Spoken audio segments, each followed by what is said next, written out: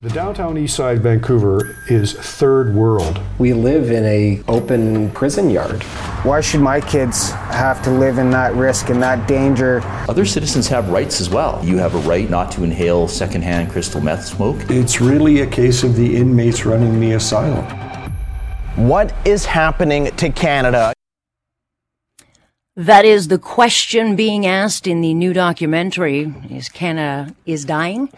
And I think it depends on how you see this, or if you want to see it. Certainly the opioid crisis is not new. It was ignored by all levels of government for years. And then, of course, when they decided to do something, the only answer became safe supply. And look, this should have been maybe a temporary fix, but somehow it's become permanent. And you can see the results of this all over the country. And yes, Vancouver gets all the attention. Toronto's certainly getting a lot of attention, but this is spreading to small communities from coast to coast, and to question if it's working, well, you'll get the minister in charge of it will snap. That has not been allowed, but finally the conversation is being had, because I think we do need answers. What's the long-term game of this? Are we just going to continue down this path? Is safe supply actually safe? Let's ask the man who put this together. His name's Gunn. The documentary is Canada is Dying. He joins us now. Good to have you, Aaron. Thank you for having me. Really a pleasure to be here. Yeah, I mean, sadly, we share something in common. I think you're in Vancouver still, but we're in big cities that are the headlines kind of dominate what we're seeing all over. I think Vancouver's much worse, but certainly Toronto. And as you've traveled across this country, you realized quickly this is not just a Vancouver problem. But what was it that sparked? And I will point out to our listeners, because I've seen this. It's a very recent, very updated. It's not like you made it a couple of years ago. This pretty much like it's very, very present day. But what made you feel like this was the conversation needed? Well, I think we'd have to take one step back. I made a prequel to this called Vancouver is Dying, which blew up online. And I made that because I've been living in BC, coastal BC, my entire life. I've watched the past 20 years of the same policies and everyone just saying we need more of this so-called harm reduction. And yet actually living in these communities, you could see firsthand that the situation was getting worse and worse. And if this was success, I'm not sure what failure would look like. But after we produced Vancouver's Dying, and it had it was the largest video I had done at that time, people reached out from across the country and said, this isn't just happening in Vancouver. You need to come to my community. You need to come to Victoria. You need to come to Lethbridge. You need to come to London or Toronto or Ottawa and see what's happening here. It's the exact same thing. Maybe not on the same scale as Vancouver, but as I always point out, if you copy and paste the same policies or similar policies, you can expect pretty similar results. And what has the reaction been to it? I mean, obviously, I know people will say, wow, that's eye-opening. But what has the response been given up until now, up until recently when, Adam Zivo of the National Post put a very comprehensive kind of investigative piece together, and then your piece is out. What's the reaction been to conversations that have not been allowed to be had? Well, I think for the majority of people, I think there's a lot of buzz around it. We've got, 98% positive feedback rating on the YouTube video. That being said, there's a small minority of people who are benefiting a lot from the current system. They're financially invested in the current system, and they have been very antagonized by the documentary, I would say, to put it mildly, and they are not happy that we're having the conversation. The way that you phrased it earlier is exactly right. There's been this kind of faux consensus that wasn't real, but would appear to be real up until quite recently, because we weren't having these conversations. We've been handing out this so-called safe supply in London, Ontario, for example, for almost 10 years. And it's like you almost weren't allowed to talk about it, or you weren't allowed to push back on it. And finally, I think that's happening. Finally, we're having these serious debates, which I think in a democracy are important to have. And that's what my main goal of the documentary is, to say, let's have these conversations. I don't think these policies are working, and at the very least, spark a debate. Yeah, I mean, look, it's supposed to be about compassion. But you only need to look and watch the images. I don't see what the compassion is to see people literally They look dying on the streets, the degradation to what they go through, to see their lives just out in the open as they're just living for that next hit. That's what their life literally becomes, is looking for that next hit. And I don't see the compassion here. I'm trying to figure out what is so compassionate about this, but you I think it's interesting because you take us how this got a hold with the OxyContin and then to where we are now with fentanyl. Can you take me through this bit as to how it started and where it's evolved to? Yeah, and that was the biggest kind of light bulb moment when I was making this documentary and this just happened through interviews and piecing the story together. Everyone kind of acknowledges what the opioid crisis is and how it started, which was that a company called Purdue Pharmaceuticals in the United States distributed en masse a drug called OxyContin, and they advertised it as being reasonably safe and not very addictive, and kind of distributed en masse, and millions, tens of millions of people became addicted to this drug. Hundreds of thousands, over 100,000 people died, more than died in the First and Second World War combined for Canada. And it started this giant addiction crisis, and the government tried to cut it off. And then a lot of those people who were addicted to OxyContin moved on to fentanyl and other opioid drugs, and spawned kind of this giant homelessness addiction crisis that we see on our city streets today. Now, it's weird to me because this has been acknowledged across the political spectrum that this was a disaster, that Purdue Pharmaceuticals should be punished. For example, in British Columbia, the NDP government is suing Purdue Pharmaceuticals. In the US, they have sued Purdue Pharmaceuticals for billions of dollars. And we wanted to take those drugs off the street.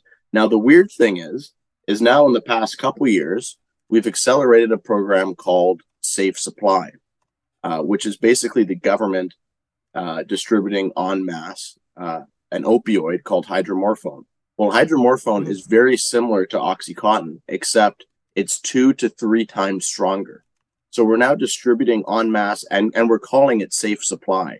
So basically, we sued Purdue Pharmaceuticals for distributing en masse a highly addictive, powerful, and dangerous opioid called OxyContin, and advertising that it was safe. And then we as a government are turning around and distributing en masse an addictive, powerful, incredibly dangerous opioid that's 2 to 3 times more powerful than OxyContin and marketing it as Safe Supply.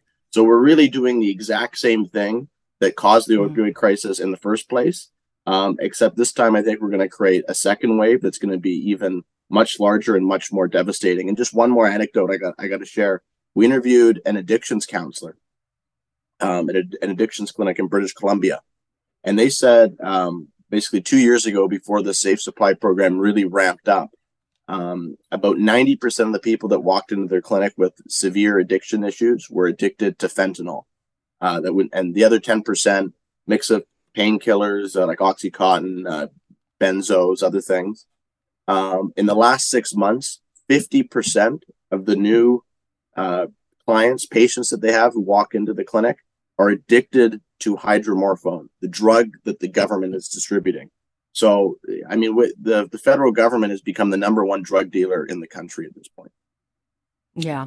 And keep in mind, Vancouver has decriminalized heroin, meth, cocaine, fentanyl in what they tell us is evidence-based, drug policy. And frankly, you just need to go look at the headlines in Vancouver. It is not working. And Toronto Health does want to go down this road. So I think we should think real careful about this. Aaron, I just want to talk to you about a few of the things that went into making this. How challenging was it for you to get addiction doctors or psychiatric doctors to go on record to talk about it? Because I know that there is a real fear of backlash from a lot of them. I mean, Andrew Zivo talked about it in his investigative piece, where they just don't want to talk because they don't want to be attacked by the industry of the safe supply. And so what was your experience like?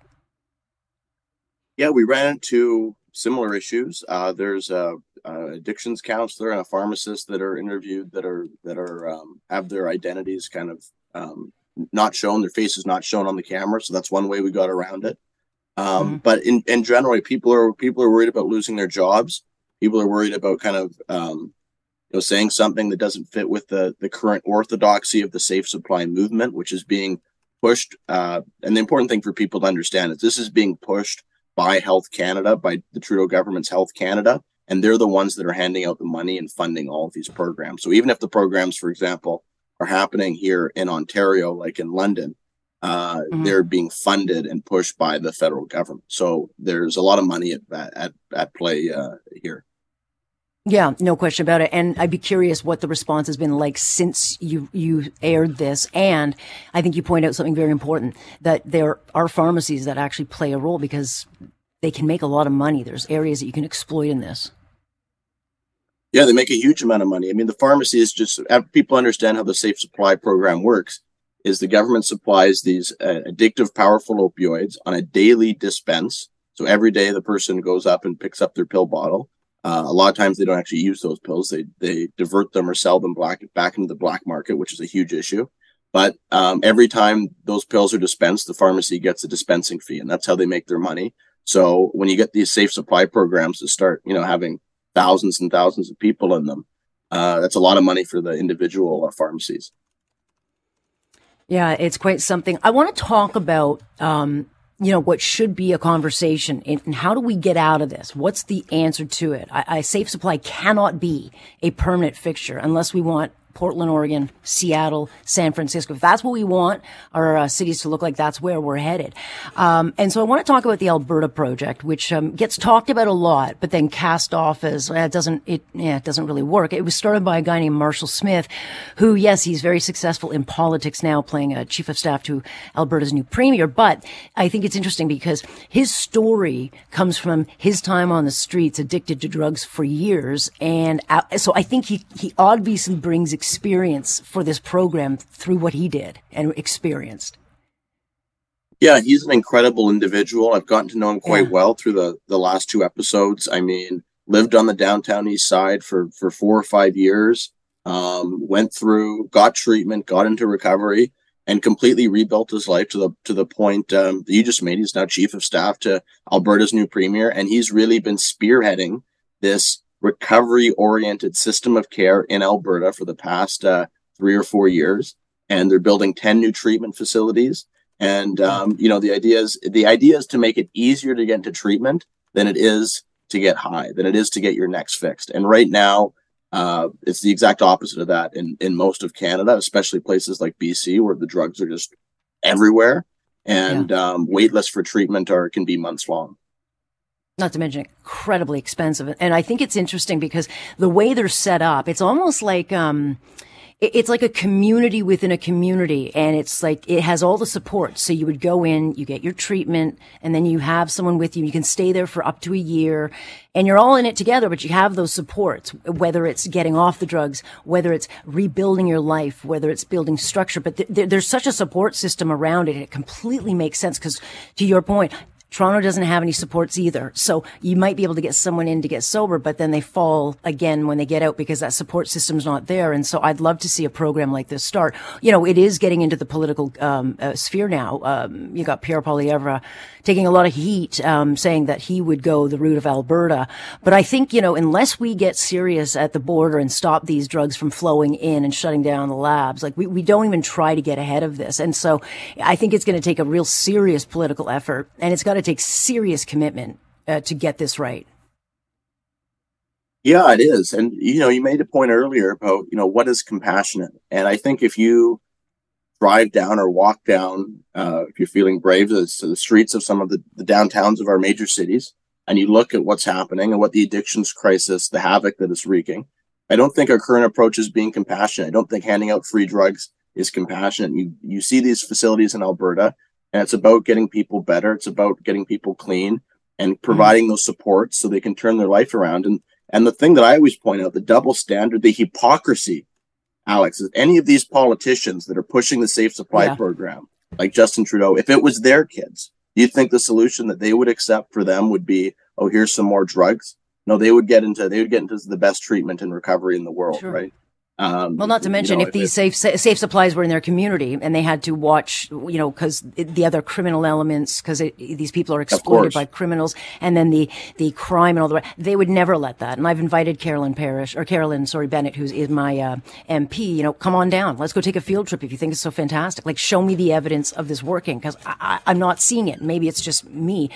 And the other thing I think is important to point out was what Marshall Smith said, which was it's the isolation. The isolation of addiction. It's just the way of life that you're alone. And so I'm like, what's so compassionate about keeping people in complete isolation to fight for their next hit? I mean, every day is a new fight, and they're, it's all day, all night. All they're doing is looking for a hit. And if they don't get that hit, things can either go to crime or death. I mean, there's just so many things that can go wrong day to day, hour to hour for an addict. No, exactly. And it's an extension of, how you would treat your own children or people, in your family that are a problem. You wouldn't continue to feed an addiction. And what we're doing right now, especially in BC, where we're just kind of buying up these hotels and warehousing addicts in them and throwing in a bag of drugs, that's not going to help them. That's not going to turn their life around. And I spoke to so many addicts in recovery who, were living on the streets maybe 6, 7 or 10 years ago, who said that if these programs existed when they were on the streets, they'd either A, still be on the streets addicted to drugs, or B, they'd be dead. So we're not helping anybody. We're fooling ourselves. And like I said, from my perspective in BC, we've been running this experiment for 20 years. Like, I don't know how much more evidence you need that what we're doing isn't working. The situation keeps getting worse. This is not happening. I was like, I was just in Europe. Like, this is not happening anywhere near to what's happening in North America. We need to find a different approach. I think Alberta's leading the way in that regard. Yeah. And for those who say, well, Portugal's done it. Yeah. Portugal doesn't have safe supply. It's treatment, aggressive treatment. Aaron, what's next for you? Where does this story, I don't think it's going to be fixed overnight. This is not an easy thing to fix, but where does this then go now? Well, the overarching goal of the documentary was to help spark a conversation. I think that's happening. It helps that obviously Danielle was reelected. It helps that Pierre is now taking it up. It helps that you have journalists like Adam Zebo writing about it in the National Post. Well, 1 year ago, I don't think anybody was talking about this at all. And now it is a major political issue. So to that extent, I think there's the mission is the first stage of it has been accomplished, and that we're actually talking about it. But there's so much more to this story that the curtain needs to be pulled back. I just got an email now. There's in BC. There's somebody that's trying to raise like $100 million to do a for-profit safe supply company. There's some really nefarious. There's some really nefarious actors, I think, here that now that the money's involved and people see how much money can be made off of it. So maybe exposing that next will be the next project. Oh, yeah, no question about it. Well, look, it's a terrific piece. I know that there are those who will paint it as extremist and irresponsible. I think it's absolutely worth the watch, and certainly we need to have these conversations. And I appreciate your time. I know that you've been working hard on this. So thanks, Aaron. We'll talk again. Thank you for having me. Much appreciated. Absolutely. That is Aaron Gunn. The documentary, Canada is Dying. Go YouTube. Watch it. It's free. Make of it what you will. But I find it heartbreaking, angering. I don't find any of it compassionate. And I do think it's time for a realistic conversation to getting people better. No, I don't think it's easy, but I do think the conversation has to be had. So again, Canada is Dying. Aaron Gunn is the filmmaker, and we'll have him back. Canada may be known for its landscapes and friendly people, but beneath the surface lies a darker side of crime, history, and the paranormal. Since 2017, the award-winning Dark Poutine podcast has explored the shadowy corners of the Great White North and beyond, delivering chilling tales from a uniquely Canadian perspective. Hosted by Mike Brown and Matthew Stockton with over 300 episodes and fresh releases every Monday, Dark Poutine is your weekly ticket to the creepier side of Canada. Listen to Dark Poutine on Apple, Spotify, Amazon Music, or wherever you get your podcasts.